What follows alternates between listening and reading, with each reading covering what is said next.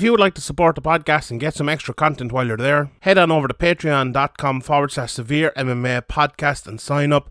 From the rewatch to the Q&A, we will have loads of content every week. So sign up, patreon.com/Severe MMA podcast. And now, here's the podcast. Graham McDonald is an idiot. Sean Sheehan of SevereMMA.com. He even has the audacity to call himself the quote-unquote pod god. This is Severe MMA. Severe MMA. Severe MMA.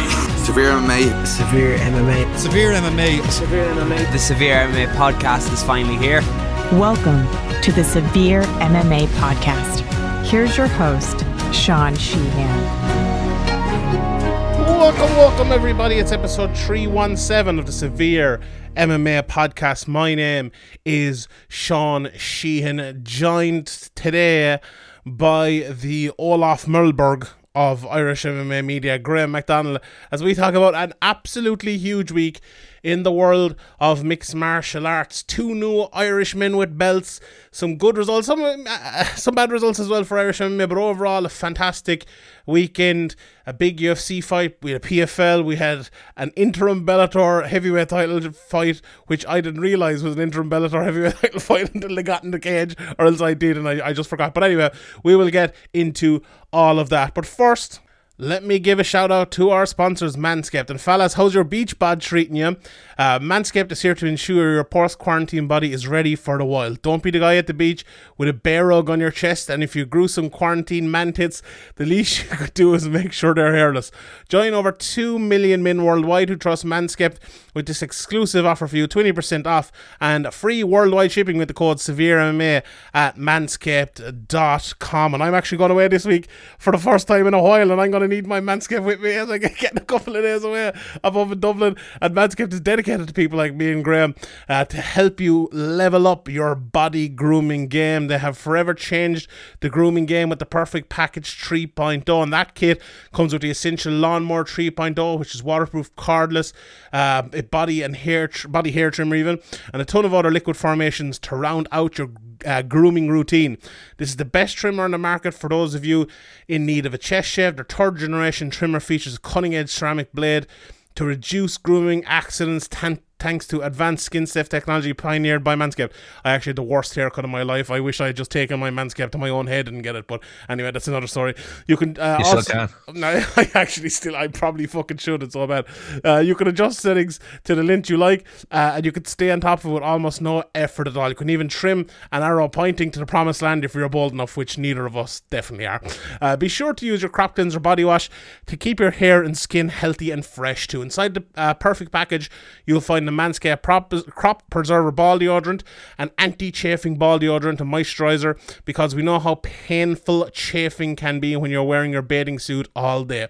You'll also have the Crop Reviver Ball Toner, a testy toner that's designed to give you a pep in your step. So subscribe to the Perfect Package and you get a new refill for your Lawnmower 3.0 trimmer delivered to your door every 3 months. And for a limited time, subscribers get 2 free gifts: the Shed Travel Bag, which I had out today, and I was filling it with stuff, which is $39 in value added, and the patented high performance boxers. So get 20% off with the code SevereMMA at manscaped.com and free shipping. Do yourself a favour and use the right tools for the job. So that's 20% off and free shipping with the code SevereMMA at manscaped.com. 20% off, free shipping with the code SevereMMA at manscaped.com. Trim your chesticles with the besticles. I don't know, that's the second week I've said that and it still doesn't feel right. But anyway, where to start, Graham? Where to start? Mixed martial arts in Ireland. It's been a tough couple of years, I suppose. You know, we'll have Conor McGregor coming up in a couple of weeks, and we'll talk loads about that obviously next week with the coverage starting this week. I've actually, if you sign up for Patreon, I have the rewatch of both McGregor versus Poirier fights coming on Tuesday and Thursday, I believe. So sign up for that. But you know, everyone knows Irish MMA and where it kind of came from Conor McGregor to go worldwide. with Cathal Pendred coming afterwards, and Chris Fields and Neil Seary and Paul Redmond and Norman Park and Aisling Daly even before that, as she spoke about so well this week over on Twitter and stuff. And we had Artem and everyone coming after it as well. But it's been since the death of Joe Carvalho and the coronavirus, obviously we've had very little MMA and a very, very hard time in the world of Irish mixed martial arts over the last few years. Obviously with McGregor kind of losing his fights as well and not fighting that much and going to boxing and things. But this weekend especially, the main event Cage Warriors 124, the main event of Cage Warriors 125, to see two Irishmen coming out holding the gold. I know we're unbiased journalists and all here, Graham, but it was nice to see, wasn't it? It was just a nice thing to see two Irishmen holding that gold, wasn't it? As you especially as someone who's covered Irish MMA probably before anyone, years and years before me, it was nice to see it, wasn't it? Yeah, it was. You mentioned there, it's been 2011 I started Severe MMA, so it's been 10 years, and one of the first things we did was Cage Contender 14. We did a little mini documentary on Paddy Houlihan and Owen Roddy, and Owen McColgan, or not Owen McColgan, Joe McColgan was fighting, I think, James Heelan that night in one of his first amateur fights, if not maybe even I'm not sure if it was his first or one of his first amateur fights. And he kind of got that moniker from that of the SBG hunter from around that time, and he was kind of it was kind of like a journey that we followed him on all the way, and that definitely gives it a bit more. I think you mentioned on the podcast with Jake that for a minute there you were kind of celebrating like a fan, and that's rare these days when you've been watching as many fights and covering as many fights as me and you have, and it definitely it's very hard to stay unbiased in circumstances like these. I feel like I'm pretty good at staying unbiased, to be honest, and for Irish MMA, Irish fighters doing well and getting better is good for us, and we try, to talk honestly about how maybe to get them to the very best more than other countries, maybe, I suppose, because we are closest to them, and obviously that is our focus of coverage. But still, if they take the right step, we obviously say it. If they take the wrong step, we say it as well. So that's kind of always been my feeling. But I haven't spoken to Joe. I don't really mean the bias in terms of that, though. I mean in terms of being more happy for having that kind of moment of yes, I think it's maybe an Irish thing as well. Of Irish are very prideful of any kind of sport. People women's hockey, people were proud of that for when we were winning at it. When we beat England in the cricket, people were into cricket all of a sudden. You know what I mean? People just like to see Irish people do well, and when you've obviously been following these guys for a long time as well, it's a bit more special when you see them kind of get somewhere that maybe it looked like they might not get at one stage. Yeah, well, there's actually a lady from just down the road from me on that Irish hockey team, so I have to be a fan of them, and I've always been a big cricket fan. Everyone knows that. But anyway, it is true. It is true, I suppose. But I think we have been, and I suppose this is a different conversation for another day and a longer conversation. But with MMA, the way I suppose McGregor broke onto the scene, us as people covering the sport in Ireland have had to be very, very unbiased, and even more unbiased than people across the water, or else we would have been called out for it and called, McGregor fanboys in and outside of Ireland. Even though when you watch other sports covered in Ireland, there is lots of, if the Ireland soccer team are playing, they talk about wanting them to win and they cheer them and they're happy afterwards and all, whereas if we did that, we'd be kind of castigated for it. But I won't lie, I did for a second after Joe Colgan won that fight. I was very happy, because I was like, it wasn't only that it was an Irish lad winning, and after I spoke to him during the week, and I spoke to Joe before, but never in what was a 25-minute interview or a 20-minute interview or whatever it might be like that, where he just speaks so candidly and honestly, and not in a bravado-filled way, or not talking shit, or not promoting a fight or anything like that. It was actually kind of the opposite even of doing that at times, which I really like. He's just a really normal guy, you know what I mean? He's just a normal guy. There's no bullshit. He's not trying to say he's this, he's that. He's not trying to call anybody out. He's not trying to put anybody down or get in their heads. He's just doing it for the love of the game, and doing it while he's doing other things. It's not like everything to him, but he just enjoys it, and wants to go out there and prove himself and see how far he can go. And he also does it in a way that I like very much. The jab, the beautiful, clean striking, the game planning. You know, he talked about his fight IQ and said that was one of his best attributes to me, which, you know, anyone who listens to this podcast knows me talking about jabbing and fight IQ and stuff like that. It's what I love in MMA more than anything else. And for him to go out and have a perfect game plan, to say it on the podcast and do exactly what he said. I went back and listened to it word for word almost. He said exactly what he was going to do, and he did it. I think his jab and his all-round striking and his all-round game in general was the best it's ever been. You know, he rose to the occasion. It's a Cage Warriors title fight is a big fight. You know, it means everything when you're fighting for it. And he went in there composed and slick and put everything together. And you know, it was an absolutely brilliant performance against a guy who's, you know, he won the belt and defended it in Cage Warriors. He's not a joke by any means. He's a good guy, and he big brothered him out there.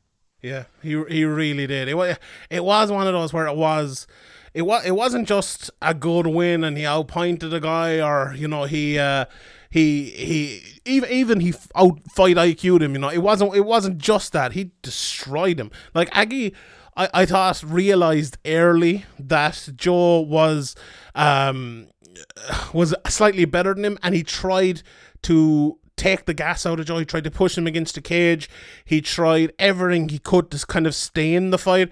But I've said it many a times before, and I said on the podcast I did with Jake on Patreon, if people haven't heard it yet, but I've always spoken about something clicking for Joe, you know, and we've spoken many times about Joe's journey from fighting, you know, Tom Hogan, which Graham, you could mention about maybe that how good of an amateur he was, to Peter Queally in his second fight, to, you know, Mason Jones, Jai Herbert, and everyone in between, Mehdi Ben Lakhtar, one of the fights one of the best fights ever in Cage Warriors. He's taken that tough, hard road to get to where he's gotten to, and where you have now at this end point, and I'm not saying this is the end point, but this is a end point, is a fighter who's better than he's ever been. All that work, all the wins, all the losses have made him the fighter he is today, and have made him prepared and ready to win that Cage Warriors title. You know, we constantly talk about fighters, you know, progressing and getting better and becoming better fighters and learning with each win or each loss or each training camp, and changing up the way they fight to become better with all of that and putting it all together. And Joe McColgan has done that. He's living, breathing evidence of how that works. And for me as well, that was part of it. That was part of seeing it. You know, we remember, you know, hearing about the Queally fight and how he won it, and everyone kind of being a little bit shocked.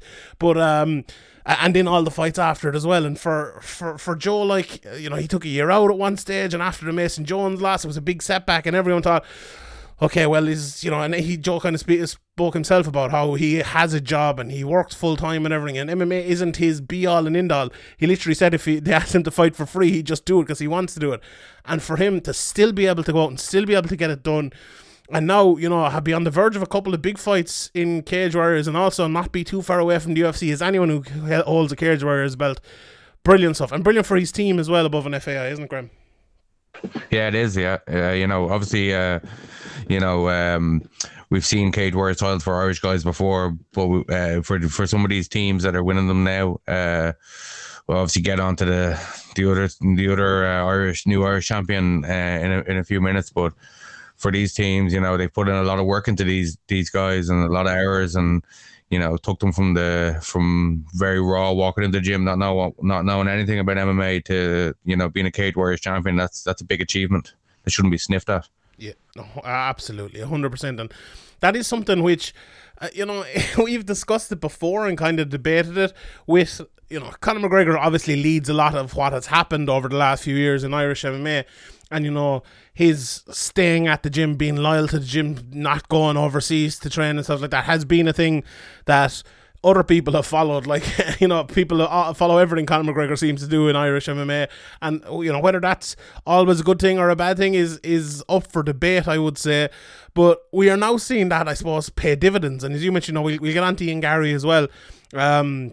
He spoke about that, you know, taking inspiration from Conor McGregor. The reason he's fighting is because of McGregor, and it's interesting that it's, you know, we kind of have past the McGregor era of fighters, you know, that the Pindrids and the Paddy Hewlins and all them who have retired and moved on to coaching and things, and now we have, I suppose, the era which they created afterwards, you know, which is very, very interesting, very kind of cool for us to see, and it makes us, I suppose, feel a bit old as well. But before we move on from Joe McColgan, like, what do you think is next for Joe? Do you think he's going to be one of these guys who is happy enough to kind of see it out in Cage Warriors for a while, or and not just him, but is he going to get one of these fights? And do you think one of these fights where he kind of wins and it's a bigger fight where he's the champion, defends his belt, and then the UFC are looking at him? Or do you think he's one of these guys maybe the UFC aren't looking at as much?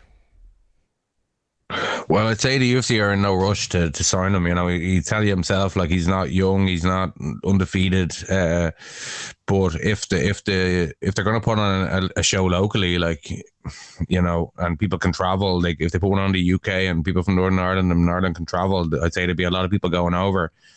But if they were to put a show on in Ireland or in Northern Ireland, obviously it would be there'd be a serious campaign behind them, as there always is behind the Irish guys, and you know, that would be his route in. But if they're not going to be putting on a show locally in the next, you know, year or two, it's going to be a lot more difficult for him to get signed. But you know, if he keeps winning, keeps putting on performances like he did, you know, 2 nights ago, you know, there'll be no denying him then. Yeah. And do you know the thing about this as well? Sometimes we move on too quickly, and, you know, maybe we shouldn't have even been talking about that today, what the next step is, because this step is a big step. You know, winning that belt, as Joe talked about himself, you know, when I talked to him, this is a huge step for him. It's like he probably aimed for this over the last few years and wanted to get there and had belief in himself that he had the ability to win it. But, like, it's all grand having that, you know, and thinking you're going to get to that position, but to actually go out and do it against someone as good as Aggie Sardari. Anyone who listens to this podcast knows I've spoken about Aggie before in the couple of previews we've done with Brad as well, and I rate him as very highly as a fighter. I think he has the ability to go to the UFC and do well there. I think he's a well-rounded fighter, and Joe, he really did make it look easy. No, you'd almost forget, thinking back on the fight, he not only beat him up on the feet, he ended up submitting him as well. You know, he stopped all the takedowns when Aggie Sardari tried to take him down. Joe ended up on top, did a great job on top, landed shots. And, you know, I talked earlier about, mentioning previously about things clicking for Joe. I thought his striking, the pop on his striking last night looked like something I've never seen from McColgan before. I thought it was absolutely fantastic, and if he can keep that going, and if he can put finishes with it, if he can put submissions with it, if his takedown defense keeps looking like it looked in that fight, like, I won't talk about the future because I just said I wouldn't, but he's going to be a very, very good fighter, and he's going to keep. Another thing, just before we move on from that fight, when he was defending the kind of takedown attempts, or you know, little kind of breather periods against the cage, he was landing some very nice elbows and forcing the head position to be high, and kind of basically taking away all possibility of ending up on bottom. And it just everything he did, as you said, it was smart. It was everything clicked. He just seemed to have an answer for everything, and was just better everywhere. You know, he just even if he had it ended up on his back, I wouldn't have been worried. You know, I think he rose to the occasion. He just looked, you know, the best he's ever looked. I said it before, but you know, sometimes the pressure can get the guys on these occasions as well. And it definitely, like, you know, this guy's fought before for the title twice, so he has a bit more experience than Joe in terms of that. But Joe didn't seem phased at all. Like, you know, just absolutely brilliant performance. Absolutely delighted for him. Yeah, very, very, very crisp, I thought. Everything he did was very crisp, and 100% fair play to Joe, and congratulations even to all the lads in FAI as well. So the other man, obviously, to win the Cage Warriors title this weekend was Ian Garry, and, you know, it's obviously been a big week for Ian Garry and everyone around him. We'll get to that in a second, but, you know, let's talk about the fight first, and let's talk about the performance, because that's the main thing at the end of the day. You know, we can talk about the drama, we can talk about everything else, but the fight is the main thing. And what a fight it was from Ian Garry. I thought it was a phenomenal performance. I think a big thing coming into the fight was Jack Grant's ability on the ground, and how Ian Gary would deal with that if he was forced to go into that realm. And he dominated. He really dominated there. Jack Grant had like a Suluev stretch at one stage, but Gary did well there. Gary's leg was kind of caught inside at one stage as well. He managed to get it out, and he landed shots as he was getting it out. He almost submitted him as well. I think it was in the second round with a Darce. He had kind of that standing head and arm choke as well at one stage. He was looking for a 10-finger choke late in the fight as well. He was almost caught in a leg lock late in the fight, but managed to get out of it. He didn't look in trouble at any stage on the ground. And now, that's before you even get to what happened on the feet. I thought midway through the second round, Jack Grant kind of realised he was woefully outmatched on the feet. And he probably knew coming in. And I think he tried to play into what has happened this week. And he tried to talk to Ian Gary, and he tried to bring him out of his game. And Gary was just like staunch and headstrong in his inability to listen to what Grant was saying, or maybe not to listen to it, but to take on board what he was saying, or to be affected by what he was saying. He just kept coming forward. And I thought as well in the corner, I must say, Paul Hughes, I thought did a fantastic job. He kept roaring at him, concentrate, don't get drawn in, and he didn't. And landed some beautiful stuff. I thought his jab all night was absolutely fantastic. That left high kick he landed early was brilliant as well. He said in the interview afterwards, and Cage Warriors actually didn't interview him directly on TV or on Fight Pass afterwards. And I know people probably say, right, the UFC was starting, but how many times has the UFC clashed with other things on UFC Fight Pass before? You're telling me they couldn't clash for 3 minutes while the UFC was doing an intro to do an interview with Ian Gary? Bullshit. They should have done it. But anyway, he spoke afterwards. See, Lebel, it's up on Twitter and Instagram and stuff. And he said he was injured coming in. He said he'd an issue with, I think, his right leg coming in, and he couldn't throw it. So with that said as well, an even better performance. Win 5 rounds as well. Looked fit, and his cardio looked fantastic.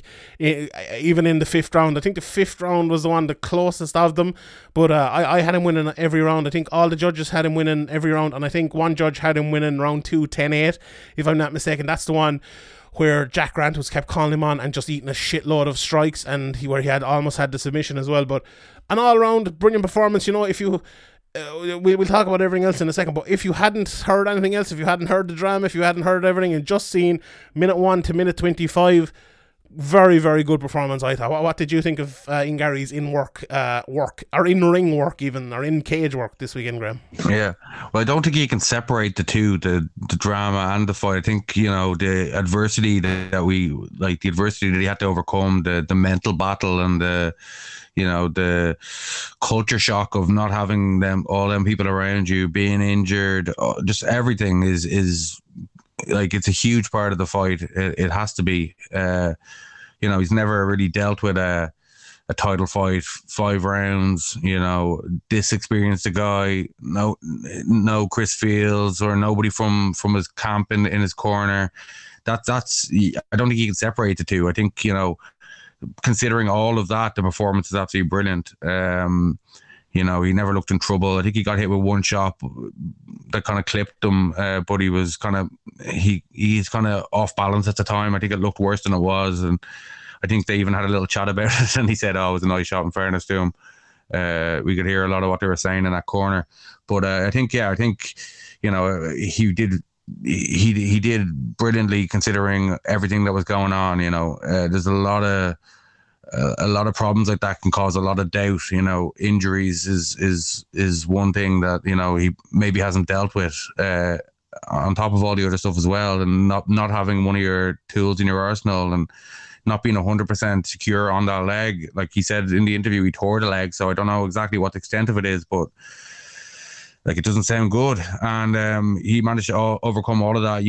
I didn't even notice. You wouldn't have even noticed in the fight that he had an injured leg. So, absolutely brilliant performance. And 7-0 Cage Warriors champion. I think he was talking at the end of the interview with Ida Lebel that, the UFC is next. I think he needs to wait, but he doesn't need to wait. But I think the best option would be to wait a little bit and, I get a couple more wins in Cage Warriors, a little bit more experience, sort out all the behind the scenes stuff, and you don't need to be in this mad rush. I think he's destined to get there at some stage. I don't think there's any doubt about that. Yeah, I would 100% agree. Like, because of all the changes and everything that's happened, I think that's a great point. I think he definitely needs another couple of fights in the UFC, or in the cage war, sorry, and especially considering what we've seen recently with the matchmaker. And we'll talk about that later with Jai Herbert and other things as well. Like, if he goes into the UFC immediately and they throw him to the Wolves and it's his first fight with a new camp or whatever it might be, that's a tough one. But yeah, look, overall the performance, we can get to that, but the performance from Ian Garry, very, very good. And you know, you are right, you can't separate what has happened outside from what has happened inside, but to just analyse the performance, I think was a fair thing to do first. Obviously, what happened outside the cage, if people have, I suppose, been living under a rock or whatever, I suppose the rumours started coming out during the week about Ian Garry having split with Team KF. No one came out and officially said anything. Obviously, myself and Graham, and I suppose other people as well covering the sport, our duty is to ask the questions, try to get someone to say something. It's a story, you know. When someone is fighting for a title in the biggest, you know, league in our region, and they break up with their coach the week of the fight or the week before the fight, us as people covering the sport, that's our job to tell that story and to get that story out and get both sides of it out. And I think everyone would probably agree we attempted to do that. We tried to do that. I spoke to Ian Garry, obviously. I asked him those questions. Obviously, he didn't want to answer those questions at the time. Later, he released a statement saying that his team had left him, was basically what he said. We haven't heard from Team KF yet, so, you know, I don't think you're going to make a statement for them, or I'm not either. Let them, you know, release their statement or speak as well, and I'd be happy to speak to them and get their side of it if they wanted to do that as well. But, you know, that's from, you know, obviously having spoken to Ian, and obviously after the interview, a lot of people talking about it, it kind of came from there. But it would have come out anyway on Saturday night as he walked to the cage without Chris Fields and without Carl Pindred or Tom King. And, you know, he had Brad Morton said it on the commentary that he wanted to have his I think Brad Wharton called her his manager, but I think it's his girlfriend as well, Leila Annalee, in his corner. And Graham Boylan, as according to Brad Wharton, Graham Boylan didn't want that to happen, wanted an official corner, and was threatening to call off the fight. I don't know, I hadn't heard that until Brad said it on the commentary, so that's very interesting. And then he got Paul Hughes to step in. Obviously, himself and Paul Hughes, good friends down through the years, both on the same Cage Warriors road. So, you know, for people looking from the outside to see Paul Hughes in that corner, Cage Warriors title fight victories as well. Yeah, with John McColgan. Yeah, he was. But yeah, I thought that was a good thing to see Paul Hughes in the corner. But like, make no mistake about it, like, if you're from maybe outside of Ireland and you don't know Chris Fields that well, I would suggest he's like the Matt Serra equivalent of a corner man. He's loud, boisterous, never stop. You know, you hear him all the time. I think he's much more sensible though than Matt Serra. Yeah, but to not have him there, even watching it for me, to not have him there and to look at Ian kind of walking by himself to the cage, it was weird and sad in equal measure, I think. And to see him afterwards when he got the title, we talked about Joe McColgan. I'd even be probably closer to Ian than I would to Joe. I've interviewed him for every single one of his fights, from his first professional fight to this one. And I would say, him with one or two other people would probably be the closest fighters I would be to around. And I didn't have the same reaction, you know, and I suppose maybe because I not knew, but I thought he would win and I was expecting it more than the Joe one. But also with it felt like he didn't enjoy it as much, and he kind of said that afterwards in the interview as well. I'm sure he would have loved to have Chris Fields there with him. I'm sure Chris Fields would have loved to have been there. We don't know what happened. I'm not, who's at fault, who's not at fault, I don't know. And I don't, you know, apart from them, and maybe they wouldn't even agree, you know, no one probably knows. So it's what has gone on is the question everyone's asking. I don't know. That's not my story to tell. But it's sad to see where it is at the moment. We can talk about what's coming next, but did it feel weird to you watching that fight as well as it did to me? Yeah, it did. When he was walking out, he kind of looked a bit sad or something. It looked strange, and I think obviously it's a sad situation. You know, he's been with them since he started. He's been you know, training under Chris and Tom and all the other guys at KF, and you know, it's a lot of work went in together, a lot of hours, a lot of talk of this moment, I'm sure, as well. Like, well, I think they were, the coaches, like the team KF, were talking for a lot of years from the very start about him being a champion, him being the next big thing. And we hear that from a lot of coaches, but you hear that from a lot of coaches of a lot of gyms, but I think that they truly believed it, and obviously it seems to be coming to fruition. He's well on his way to the world's at his feet basically at the moment, and right, like, what is it, 10 days, a week before a title fight, and this happens. I'm sure everybody's sad and disappointed, and nobody's happy with this, involved in the situation, from Ian to the team to even Cage Warriors and anybody who's a fan of Ian. He's all the Cage Warriors golden boy thing. Obviously Cage Warriors, like he talks about it himself, Cage Warriors are going to push the guys who are doing well, who can talk well, who can fight well, who have support behind them already. It's promotional sense. And I'm sure Graham Boylan and all those guys didn't want this to happen either. So like, this is a situation that nobody wanted to happen, and hopefully it can be resolved. But you're thinking, like, if it's happened so close to a title fight, something must be seriously wrong there. Yeah, it's disappointing, and it's very sad. disappointing. Yeah, it's very, very sad. I think, like, everyone, we haven't heard anything, I suppose, from Team KF officially, but I can't imagine they weren't sad watching that. We talked to a load of our people over in the Patreon group, and everyone there was kind of like, God Almighty, it's sad to say, but it took away from the moment.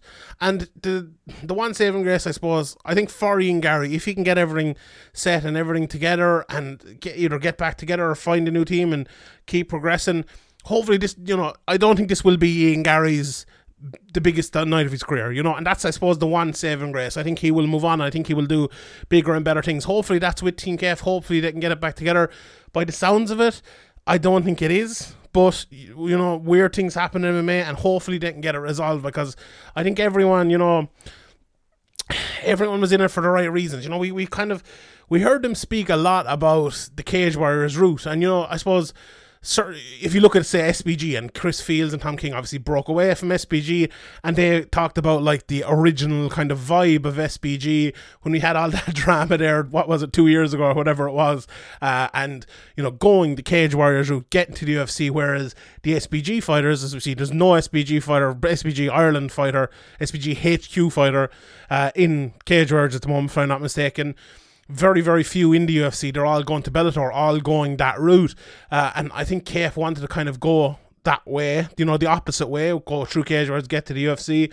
And Ian Garry really bought into that, from the interview he did with me a couple of years ago, saying no one wakes up in the morning dreaming of going to Bellator. They want to go to, they want to play for Man United or Liverpool or Real Madrid. They don't wake up thinking playing for Barnsley, and that was the mindset, I think, of him. And to kind of, everyone to be on that same sort of mindset, and then to break up so close to reaching that goal of getting there, and to reach the goal of getting this step to get there is obviously very unfortunate. And I suppose, what can you do? At the stage where it seemed inevitable, it was like, I think nobody was picking Jack Grant to win this fight before all the drama anyway. I think everybody in the know knew that Ian Garry was going to win this fight, barring something crazy happening, and something crazy happened and he still won anyway. But we can talk about all this, and I'm sure we'll talk more about it as more comes out and as people talk more about it. But back to the performance, absolutely brilliant, a totally deserved champion of welterweight champion of Cage Warriors after 7 professional fights. Absolutely, it's a really brilliant achievement. 7 fights is not a lot of fights at all in professional MMA. He's gone in there against a guy with 17 wins and 17 wins and 7 losses now. A lot of experience. An experienced guy who fought for the title twice already, the Cage Warriors title twice already. And he just went through him like, he beat him everywhere. Even with an injury and all this mental torment and going on in his head. He had a lot going on. We talked about it.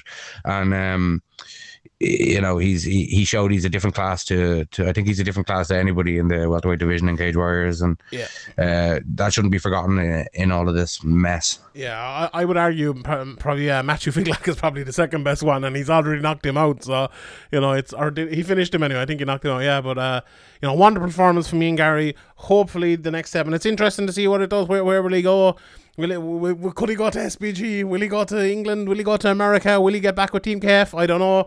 Hopefully he gets it sorted quickly enough anyway, and he can get back into action and get those injuries sorted out as well. So, but you know, a wonderful performance from Ian Garry, and 100% credit to him. Fair play to him on that. Let's run through some of the biggest results as well, and we'll touch on the other Irish guys. Unfortunately, Decky McAleenan lost in the second round via rear naked choke against Stevie McIntosh.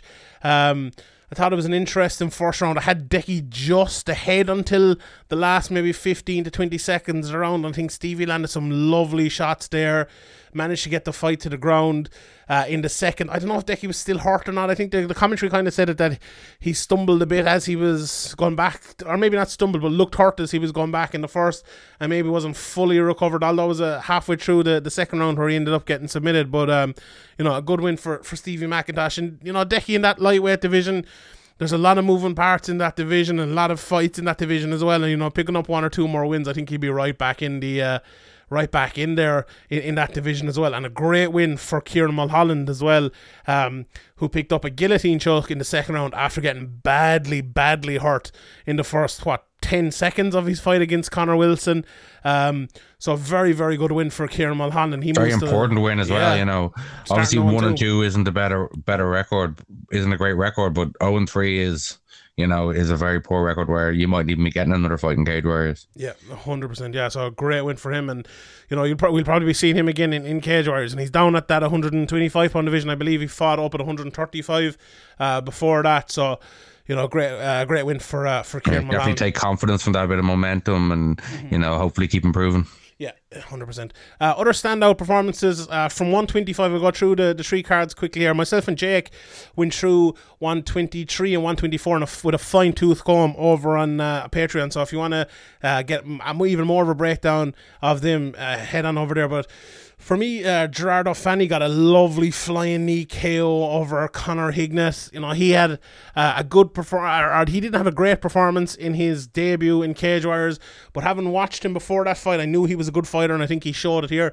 So a good performance there. James Hinden beat Paul McBain by a rear naked choke. And for me, one of the best performances of the weekend, William Gomez defeated Tobias Harila by a unanimous decision. Just kind of ran circles around him. Harila non-stop, just in his fucking face for the whole fight, and Gomez proving that forward pressure doesn't win you fights. Just picked him off from the back foot.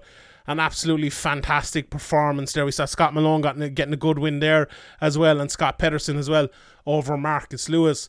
And 124, Justin Burlinson got a fantastic win after a couple of years out against David Baer. He could very well be next in line for Ian Garry. Very good performance. You know, he might have a couple more. We'll see what Ian Dean does, but a good win there. Nathan Fletcher, rear naked choke over Brian Bouland. The Hardwick brothers had two very good wins. The King of Middlesbrough and the Prince of Middlesbrough going in. Harry and George. Steve Amiable as well. I thought he performed well with a unanimous decision. Jesse Urholland, if you haven't seen this, he was brilliant. This guy, he's only 7-0 now, beat Aaron Khalid. Did you saw that fight? Did you? What a performance. Yeah, he absolutely, he came in there and destroyed him. I was definitely not expecting that, but you know, I think as you said on the Patreon podcast with Jake, you know, Ian Dean has a habit of just pulling these guys you've never heard about in nowhere. And you know, I think Gomez is another one, you know, who I didn't even know who he was, and he went in there and beat a highly rated guy as well. So yeah, fair play to Ian Dean and getting these guys in. Yeah, Ian Dean, an absolute genius, just brilliant. And you know, it's picked up Dominic Wooding as well. Got a lovely win over Dominic Hardy. I'd say Dylan Hazan versus Josh Reed was almost the only poor fight of the whole weekend. And Josh Reed has been in fucking barn burner after barn burner, so we'll allow him one. But yeah, very good, very good. And Luke Shanks got into the final. He needed a break. He did. Luke Shanks got into the 125-pound final to face Sam Creasy, who beat Aaron Abbey the night before in a very good performance, just looked really, really strong in that one. Also in that card, the first night, Matthew Bonner with a surprise win over Matthias Frederick. A really, really good performance. Yeah, it's funny. This was one of those fights where there was a lot of top position for Bonner, but I went back and watched a bit of this fight, having thought that Bonner was kind of dominating it. I'm not sure. You know, Matthias Frederick had landed a good few shots and Bonner wasn't landing too much, so I think it was a closer fight maybe than people reckoned. There was a point deduction as well for Bonner, so maybe that brought it back a bit, but it mattered not, because Bonner got the rear naked choke in the 4th round out of 5 and won the middleweight belt. Big blow for Matthias Frederick, 38 years of age, I believe. So his UFC dreams are, you know, maybe over, and unfortunately after that. But I wouldn't mind seeing the rematch and seeing that fight again. Very good fight. Another rematch we saw, Christian Nerai Duncan against Will Curry. A really good performance from Christian Duncan. Will Curry, a very good athlete, but I just think Christian Duncan is a little bit ahead in his progression at the moment. Good performance from Gittins. Mick Stanton looked fantastic against George Smith. Never stopped, and Smith got tired and he ended up finishing him. Same can be said for Keir Harvey. I'm a big fan of Manny Akban, and he got the win over him there by arm triangle in the second after losing the first round and a half of that fight, or the first half round of that fight even. O'Neal Brown as well, good win. Adam Cullen out of Paddy Pimblett's gym over in Liverpool, and Rory Evans defeated Jimmy Fell as well to kick off that card. So overall, unbelievable. You know, I think the Cage Warriors 1-2-3 card, the prelims ended in like 33 minutes, the 4 fights. It was an unbelievable night of fights. Overall, I think a fantastic trilogy of cards. And you know, with fans possibly coming back in the UK now, I hope they do another trilogy. I'd love to do a trilogy in Ireland. Come over here and do one, maybe, and we could go to it and be in attendance. I'd love to see it. I imagine even covering it at home, it's a lot. But I would love to attend one. And you know, I must mention here as well before we move on to the other cards, fair play to, you know, great coverage, Ian O'Neill, Sean Denny, and all the lads for the fantastic coverage. Jake as well, obviously joining me in the podcast, and Andy Stevenson as well. Some great stuff this week from the boys over in Severe MMA, and thanks everyone who's listened and watched the interviews as well, even though my Joe McColgan one got half fucked up, but however, yeah, brilliant week in Cage Warriors, and hopefully there'll be another trilogy, and hopefully we'll see them coming back again with another big one. Right, Graham, let's talk a little bit about... I'll run through Bellator first, and then we'll run through PFL, and then we'll talk about the card that matters, the UFC one. This Bellator card, honestly, I barely watched it. It was a fucking bore. It was... Oh, my God. The main event, Valentin Moldavsky is the champion now, the interim champion of the heavyweight division.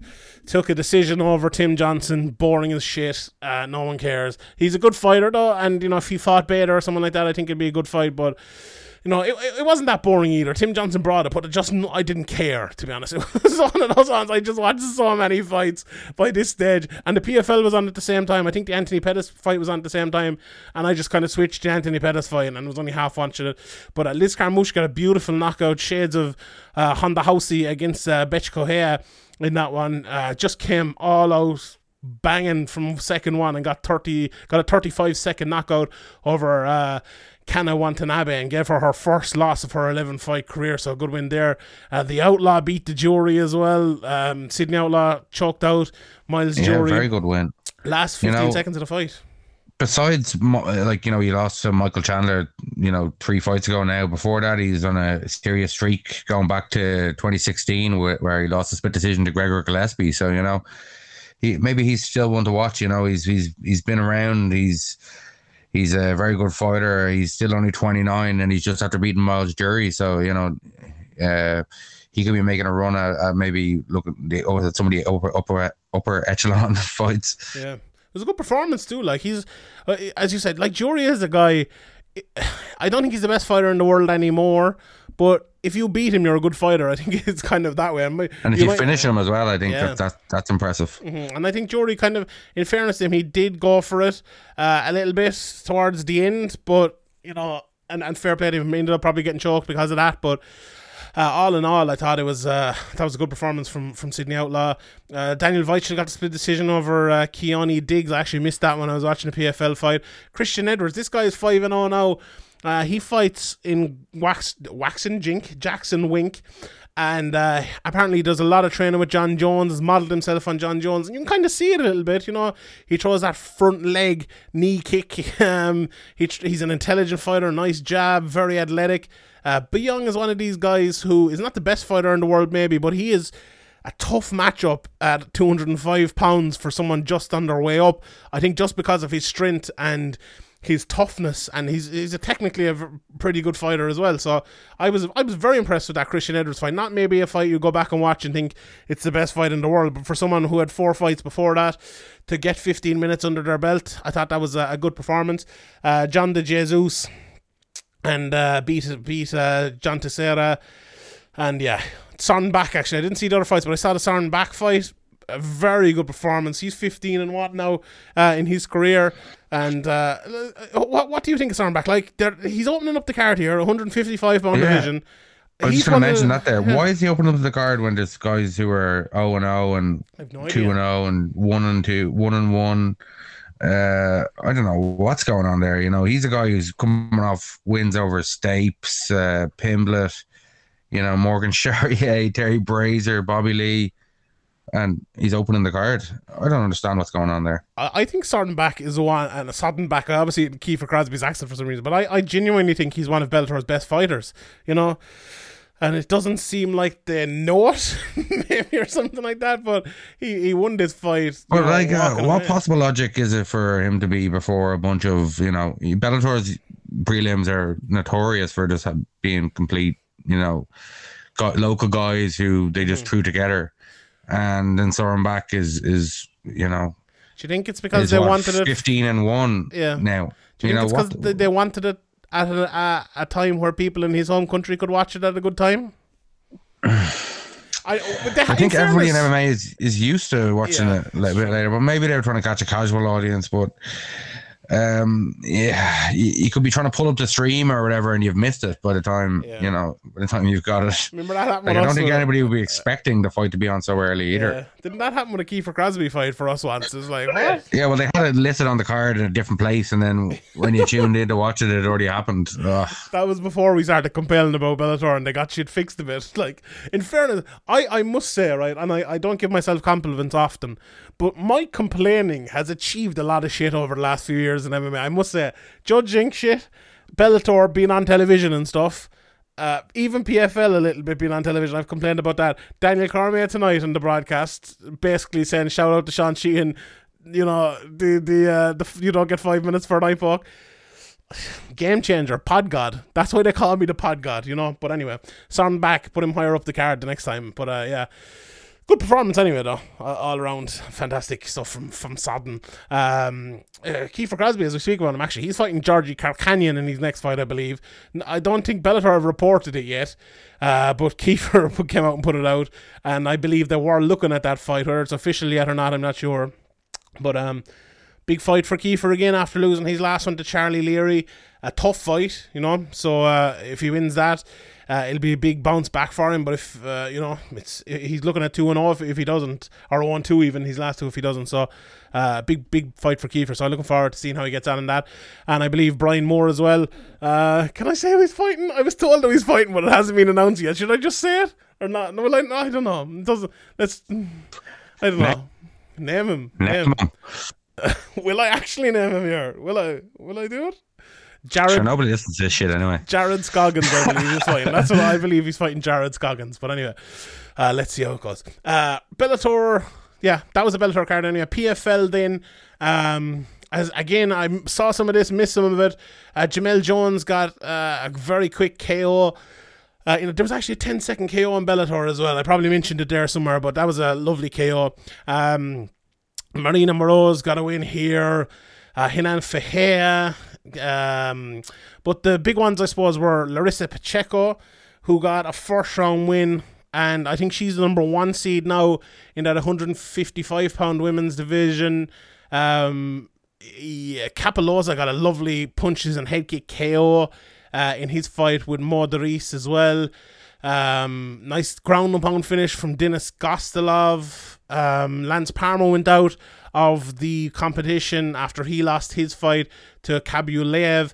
And then Anthony Pettis lost a split decision to Haush Manfio. Close fight. Very, very close fight. Anthony Pettis, I've never seen him trying so hard to be old Anthony. Like, it looked like Anthony Pettis acting in a film as Anthony Pettis. It was just a weird fucking performance. I thought he won. I haven't gone back and watched it with a fine-tooth comb, but... Yeah, you know, vintage Anthony Pettis. He goes in there, throws mad shit, wins the fight, and then loses the decision. Yeah. It's vintage. That's exactly Anthony Pettis. That's him, but... he actually didn't fight that bad, I thought the other lad did very little apart from the third round, but however, and in the main event then we had an armbar. Kayla Harrison just went in and made Cindy Dandois look even worse than Cindy Dandois makes herself look by fighting, and that's a fucking big thing to do. She made her look so bad, but Kayla Harrison is 10-0 now. Let her win her next, 2 fights to win this title, get this $1 million, and then I want to see her at 12-0 move to the UFC and straight away fight Amanda Nunes. And I don't want to hear any of the shit about she's not going to get paid enough or anything like that. Put her straight into a title fight, pay her enough money, get that fight going. That is a huge fight. I want to see it. I want to see her fight in the UFC. I want to see her fight Amanda Nunes. People might say, okay, she's not experienced enough. She hasn't fought the people who you would want her to have fought to fight Amanda Nunes. If you can't see how good Kayla Harrison is, you're blind in one way, right? And in another way, then is rushing her in there though like that? Is rushing her in doing her at a service? Why do you have to? You have. I think you have to. Chris Weidman beat Anderson Silva when he was 9-0. She's going to be 12-0 going to the UFC. The people she's fighting, right, are not good, but who else in the UFC is going to touch Kayla Harrison? There's nobody. Okay, she might get a test against a Holly Holm or something like that, but she's beating those people. Let's be honest, she's beating those people. Is she going to beat Amanda Nunes?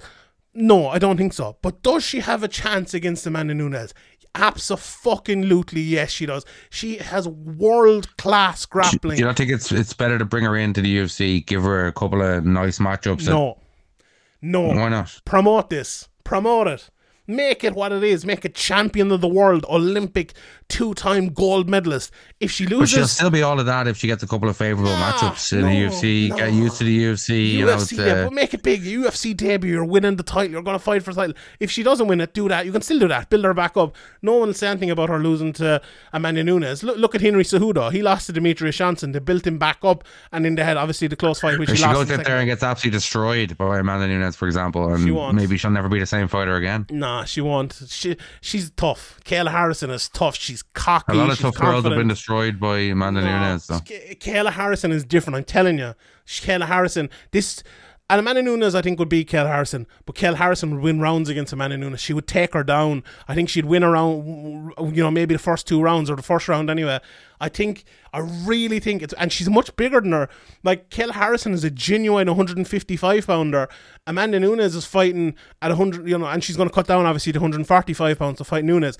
But Nunes is basically fighting 125 pounders and 135 pounders coming up in weight. Like, Amanda Nunes had to put on a load of weight to get up to 145 pounds. She's a big size and strength advantage. 2 gold medals in her back pocket. 12 wins in a row by the time the fight happens. Come on. I'm promoting this fight here. I'm not sure why, but I really... How many fights does she have left? Do you know how many fights she has left on her PFL? I don't know. I think they do it by season. So she's 2 more in this season. But I don't know. I want to see it. Come on. Have I not sold it to you? No, you're not buying, no? I'd like to see it, but I think maybe coming in your first fight in the UFC can sometimes give jitters, and then you're in there against Amanda Nunes. She's a different beast. I think it's adding to the difficulty of an already really difficult task that could be maybe alleviated slightly if you put her in there with a couple of handy ones that pose basically no threat to her. Maybe. But sure, look, we'll see anyway. We'll see. Right, let's touch on the UFC tonight, and we'll run through this pretty quickly until the top couple. I'll go from bottom up and give you a couple of results. Damir Hadzovic got a good win over Yancy Medeiros, won the unanimous decision there. Charles Rosa got a split decision win over Justin James, who apparently put his whole fight purse to win and then ended up losing, which was just idiotic. Please, fighters, do not do that. Julia Avila got the Queen of Cringe thing after that. She just started crying and then rubbed blood on Daniel Cormier's suit. It was hilarious. But she beat Julia Sterenko via rear naked choke in the third. Marcin Pacheco got a beautiful body kick KO. And also the Dean Truman fight. Who'd fucking beat Dean Truman? I can't remember. Whoever beat Dean Truman got a beautiful... Hardwick. It was Hardwick. He got a beautiful... body shot KO as well. A beautiful KO. Jeremiah Wells with another one, right hook. He beat Warley Alves, which was a very, very good win. He's UFC debut, if I'm not mistaken. So, good win there. Ragmanikov beat Prazeres, who was about 75 feet taller than him, but he got the rear naked choke there. Kennedy Njoku, this lad, if there's a man to bet on in play, this is the man to bet on. Down 2 rounds again, like he's fight before, and ends up getting the TKO on this against Danilo Marquez.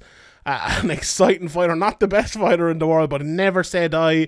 You could never rule him out in a fight, and a great win again. And what about this?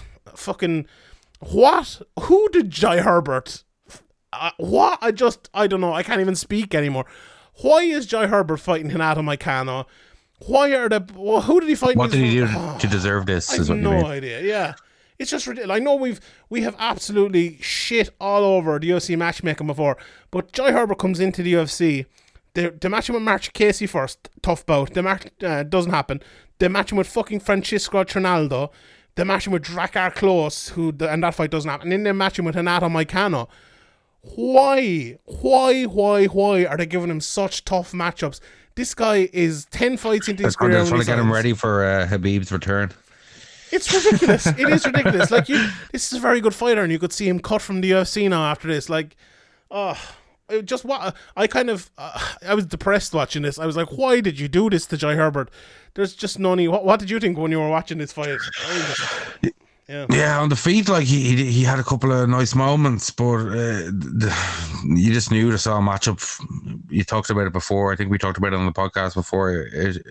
It was just another very difficult matchup for him, and I'm always talking about the old days with Joe Silva, but I think back in those days, if you signed a guy, you had a bit of a plan for him. You kind of knew what he was about and knew what you're going to do with him. Nowadays, you're just throwing a guy. The matchmakers are just throwing a bunch of names and say, match these guys, and they just throw a bunch of names together. That's what it seems to me. Like, it doesn't seem to be much, much process behind it. Yeah, it was just awful. It's a pity, and I hope he gets another opportunity, but the way they're matchmaking him here, they'll probably give him the fucking Dustin Poirier next or something. You want to throw 12-0s or 10-0s, 12-0s in against fucking Amanda Nunes with no UFC experience. So well, come on, that's a bit different. Oh, go on, that's a little bit different. Shh. Give me Sean Shelby's job. Yeah. Anyway, look, I hope he gets another run, because I think he's a very good fighter, and I think he has the ability to go a long way. Somebody we were talking about earlier would be a good addition to the UFC matchmaking team. It'd be terrible for Cage Warriors to lose him, but he'd probably do a much better job at these entry level UFC fighter matchups. If you just put him on the entry level, guys, your first 5 fights in the UFC are going to be matched by Ian Dean. I think a lot of these guys would develop a lot better.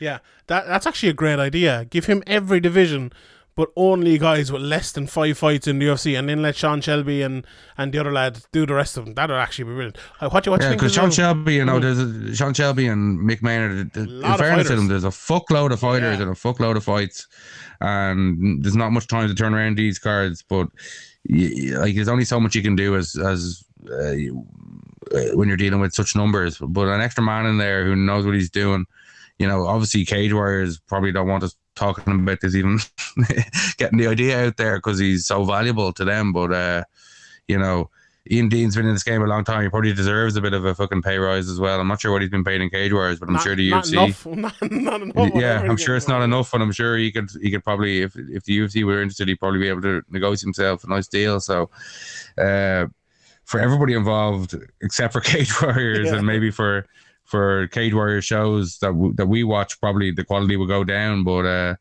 yeah, you know, I'm surprised it hasn't happened already. We've actually talked about this before for over the years, like off record, and I've heard a lot of people say it, but it doesn't never seems to.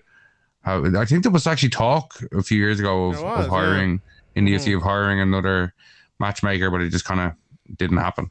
I think a lot of the Cage Warriors lads are very happy to be in Cage Warriors as well, though. Just seems like a nice place to be and fun, and like I think Cage Warriors, more than any other organisation in the world apart from the UFC, understand what they are, you know. And it's kind of a... Yeah, if Cage Warriors could pay the same as Bellator, KSW and stuff, there'd be nobody fighting for... You know, everybody would want to fight for Cage Warriors. 100%. But what about as well making a little Cage Warriors fight here in the UFC? What about Jai Herbert versus Paddy Pimblett? How about that? 155 pounds. Yeah, that'd be actually, you know, that'd be a tough entry fight for Paddy Pimblett as well. Yeah. But it's not exactly, you know, as tough as we've seen, but maybe Reese McKee and Jai Herbert recently. So he'd probably take that. He'd probably if you gave him that as a throwaway, he'd probably be looking at the other guys around him. He'd probably be snap your hand off. Yeah, for fucking Jai Herbert, God almighty. But yeah, I'm looking forward to seeing his next one. I heard Shimaev's looking for another fight. yeah. Trump fucking bought at him. I don't know. You see, Shimaev actually turned down Luke Rockhold, apparently, which I'm kind of happy about because I don't want to see him fighting at 185. I'm surprised he turned him down. Yeah, it's probably an easy enough win, I think. Although you never know. Shimaev, like, he's coming off of a bad bout of COVID, like, so. I don't know. We'll see. I'm looking forward to seeing him back as well. But anyway, I digress. Tim Means beat Nicholas Dalby. I thought it was a very good performance, a smart performance from Tim Means. And that's not, no disrespect to Tim Means, but that's not always a thing we see from Tim Means. You know, he's the lad that goes in there and throws it all down. I thought in the third for a second that when he got clipped, I thought, oh, his chin's going to let him down here. Yeah. But he did manage to kind of smother the situation and kind of use his experience and smarts to kind of, you know, buy himself the necessary time to, I think he knew he had the first 2 rounds in the bag, so he knew he just had to survive. He didn't have to make anything happen. So I think that was a smart performance in the third round after being rocked, especially when you're kind of, you know, your chin is suspect. Yeah, 100%.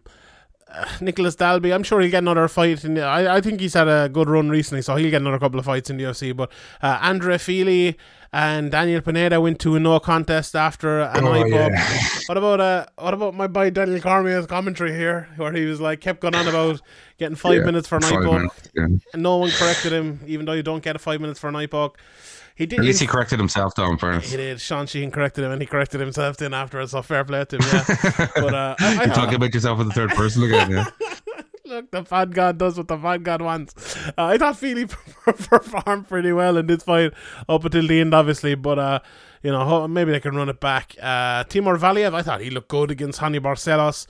He won the majority decision there over that. Actually, what happened? I missed like the third round of that or something, but it was a majority decision. I'm not sure what happened there, but did you? What happened there, Graham, for it to become a majority decision? Yeah, I don't know. Who cares? We've seen too many fights. Tanner Boser. Oh yeah, this Tanner Boser fight in. So Boser was on the ground. He went to get back up, grabbed the fence. Jason or DT grabbed the fence. Who knows? But whatever that, if he did or didn't, it doesn't matter. Jason Herzog touched him as if he was stopping him, but didn't stop him. Let him fight. Then there was a nasty clash of heads between the two of them, and then Boser knocked him on the feet. So you could take your pick there from the 4 incidents. Fence grab, referee stopping it, head clash, knockout. It was just a bizarre, like, 10 seconds of MMA. It was like, what is going on here?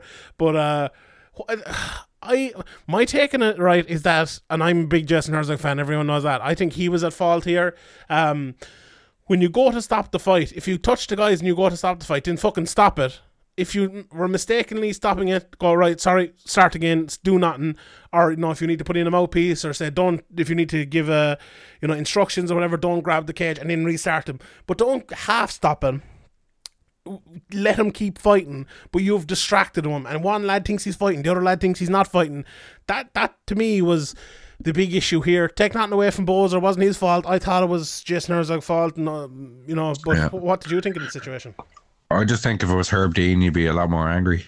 In fairness, I just have blamed him, so I think it was his fault. In fairness, but who knows? Yeah, it's a tough job, and Herzog's been very good for a lot of years, and he definitely made a mistake here. But in all seriousness, I compared it to Herb Dean there, but Herb Dean has been making a lot more mistakes, and this is a job where everything happens very quickly, and we've seen in the past Herzog being very decisive, so hopefully he doesn't turn into Herb Dean. Basically, yeah. Someone's made a great suggestion to me over on Twitter that Herb Dean should retire and be like the backstage refereeing analyst for the UFC. I think that'd be fantastic. If there was like an eye poke, he'd tell you what was wrong, he'd tell you if it was going, if you needed 5 minutes, or if it was going to a no contest or going to the cards or whatever. Maybe even talk a little bit about judging. The rules, yeah. It'd be great to have somebody who knows the rules. Yeah, it'd be absolutely fantastic. I would love to see that. Plus, he's a terrible referee now, but I'm sure he still knows the rules. But I wouldn't mind seeing that. But anyway, and in the main event, Cyril Gane against Alexander Volkov. If you listen to last week's podcast, I told you exactly what was going to happen here. I said it was going to go to a decision. I said it was going to be a technical fight on the feet. I thought Volkov would give him a little bit more problems with his jab and with his lint, but he really didn't. I think early he gave him a few problems in the first round, even though I think Gane won the first round. I think he won all rounds. But I think Cyril kind of figured him out pretty quickly. Like, it was a great performance. It kind of went as expected, as you said, but watching it, thinking about the really top guys in this division, and how hard they hit, and the lack of being able to kind of wear on them and take their power away, and not being really able to put people away. If you're going to be 25 minutes in there with some of these guys like Francis Ngannou, for example, I don't know. I think he still needs a couple more fights before you give him that kind of raise up the rankings. It's kind of like strange to say this right after a really kind of dominant performance where I gave him every round, but there is some real killers at the top of that division, guys who can put you away with one shot, and I think maybe he can kind of raise his game and do the same thing, and be elusive and land his shots, and but Volkov is throwing a lot of volume, but not a lot of big shots. He's not really known as the biggest knockout guy. I think I'm a big fan of him, but I think he needs a couple more fights, and he needs to kind of have a way of he landed much more impact than Volkov, but he's got to somehow add to the impact he's landed to his strikes, or be able to kind of mix in more takedowns, because if he's going to be fighting Francis Ngannou, he's going to need to take away that explosive power, and kind of like circling around and being elusive is not going to do that. So I think although an impressive win, I think maybe the thing I took most from the fight was that he's not ready for the upper echelon. Do you know what? I totally and utterly disagree. I think Cyril Gane is a fighter we have never seen before as a UFC heavyweight. Do you know what he is? He's the Dominic Cruz of UFC heavyweight. This guy... Yeah, but Dominic Cruz is not fighting guys who can hit as hard as Francis Ngannou with a quarter of a punch. Yeah, but Dominic Cruz is not getting hit. And I think that's what Cyril Gane is. He's not really... He got hit with one shot in the fourth round here. And okay, against a heavyweight, that can be enough. But he's just not getting hit in his fights. And he's improving all the time. And he's hitting harder as well. I was even talking to Ian O'Neill during the fight. And he was kind of saying the same thing as you were saying there. I need a little bit more output. I need a little bit more variety. And, he could 100%. He could do with that. But I think... And a couple more fights before you give him that... Yeah, I would agree with that. But level up. Like, I think if you put him in there now, like... I don't think it's going to end well. I think we're afraid of what Cyril Gane is. I don't think we believe that someone can be this good at heavyweight. Honestly, I just... So if you stick him in there against Francis Ngannou in his next fight, who are you picking? Cyril Gane, I think. I don't know. Maybe Really, not. I'm not. Maybe not. But maybe not. But even if he not, let's say he loses to Francis and he comes back and he fights in 5 more fights. I think this guy is on the road. He might not become it. You know, as we've seen this week, things can happen in MMA and things can change. But I think he's on the road to becoming a fighter we have never seen before in mixed martial arts. And what I mean by that is this athletic... I think he's on the road, yeah, but I think, you know, if he gets absolutely, like, plastered all over the canvas by Francis Ngannou in the first round, can he recover and be the fighter that he can be if he's given a slow roll? Would he, though? Like, maybe he would, but would he? Like, I think where he is at the moment, we're thinking, right, he's going to decisions, he's out technique and guys like that. Is it just like he's not good enough to finish him, or is he too good to get hit and he's not taking unnecessary chances in fights and just winning them comfortably over 5 rounds against some of the best in the world? Like, that's... I don't know. I'm not fully behind my belief of what I'm saying here, but I don't know. I think that might be it. If he does this against some of the best in the world, then yeah. But you know, Junior Dos Santos, what Volkov, 6 months is ago, right up there. Like, Volkov is ranked like number 4 in the world. Yeah, but he's clearly a level below the actual upper echelon of the heavyweight division. Yeah, it's true. It is 100% true. But he's still murking these guys in a 5-round, 25-minute just destruction. Sorry, Volkov I meant there. Yeah. I don't know. I have a feeling just after watching that fight tonight, and when people said it to me, like, you're the third person to say it to me now, he's missing something. I think he has everything. I really do. I just think, I don't know, and I might be just... See, I think he can have everything. You know, he's on Team Graham and all that. You know, I think he definitely can have everything, but I just... For one of my guys to be thrown there to the wolves unnecessarily, I think is an unnecessary risk. I see now. You don't want to be shown up. That's it. Well, I think it's just for like, I think he can be a really top guy. I just think, you know, why rush him? You know, there's already fights at the top of the division you can make. Like, people want to watch Francis Ngannou knock out anybody, or you can throw him in there against anybody, and people are going to watch it at the moment. You know, it's not as if you're struggling desperately and you need to put this guy in a bit early. You don't need to do this. Look, what we need really is Francis Ngannou versus John Jones and Cyril Gane versus Derek Lewis. That's what we need, really. But that's probably not going to happen. But. Well, like, if you put him in there against John Jones, how do you see that fight going? Oh, I'd love to see that fight. I would love to. I don't know. I genuinely think Gane is the next level of fighter. I do. I really do.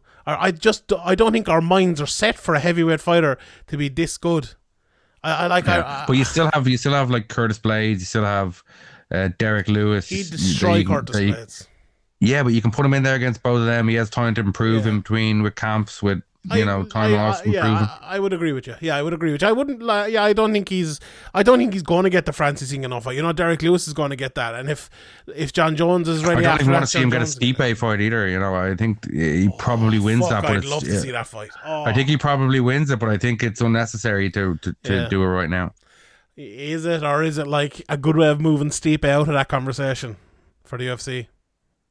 Yeah, well, do they want to move Stipe out of the conversation? I think they probably do, yeah. I think they've had enough of Stipe now in that upper echelon, the heavyweight division. I think he's actually done a better job for them than most people would give him credit for, but yeah, I think they probably do, especially like if it's at the expense of Cyril Gane, where they have like that story of him with Francis Ngannou's old gym that Francis left, you know, that Brendan Fitzgerald spoke about on the broadcast. So, I don't know. It's exciting times anyway in the heavyweight division. What was I doing there? I think at the turn of the year, what division? Especially if John Jones actually comes into the division, it is really exciting times. Really exciting, yeah. It really is. Even like Derek Lewis, I don't think anyone thinks he's going to beat any of the top guys, but he's going to make an exciting fight. You know, whatever fight he gets. You know, okay, the Francis Ngannou fight, first fight wasn't great, but I think the second. In fairness to him, he seems to be getting over those back problems that were leading to a lot of, a lot of cardio problems, a lot of in-fight leaning on things and putting his hands on his knees and stuff like that, and he's lost a bit of weight, and we thought about maybe that would affect him in terms of his suiting his style of kind of waiting and landing a big shot. But he seems to look the best he's ever looked, so he's another kind of revitalize the fighter in that division. So yeah, I think the heavyweight division is the healthiest it's been in a long, long time. I agree. All right, everyone. On that note, let's leave it there. Happy birthday to our boy Harry Kearns. Happy birthday to Cara Clancy as well. Fair play to the both of you. Hope you have a great weekend. Congratulations again to Ian Gary and Joe McColgan on winning the Cage Warriors belts, and Paul Hughes as well. Two belts in the corner for him, so very good. And maybe he'll be the one to pick up the 145-pound belt as well next, because with Harilla losing at the weekend as well, Paul Hughes is thereabouts in that division. So big news for him as well. If you've any questions as well, if you're listening to this, if it's out early, send them over to me. I'm actually gone away, so Sunday I'm going to be recording the Q&A. That'll be out probably Monday evening, Tuesday as normal. Sign up patreon.com/Severe MMA podcast. As I mentioned, we have both McGregor versus Poirier rewatches. I did a little podcast as well talking about a few different topics, Habib, pay-per-view buys and stuff like that. That'll be out Wednesday as well, so loads of stuff coming out, and the Q&A as I mentioned as well. And obviously this time next week we will be breaking down in depth Conor McGregor versus Dustin Poirier 3, which is coming up in 2 weeks from today. I can't wait for that. So thanks everyone for listening. Appreciate you all. Great support during the week as well, for all the interviews, for all the articles, Cage Warriors trilogy. And all that's left to do now is give the inspirational quote of the week. A stumbling block to the pessimistic is a stepping stone to the optimist. We'll see you next Tuesday. Or probably Sunday or Saturday or Monday or something.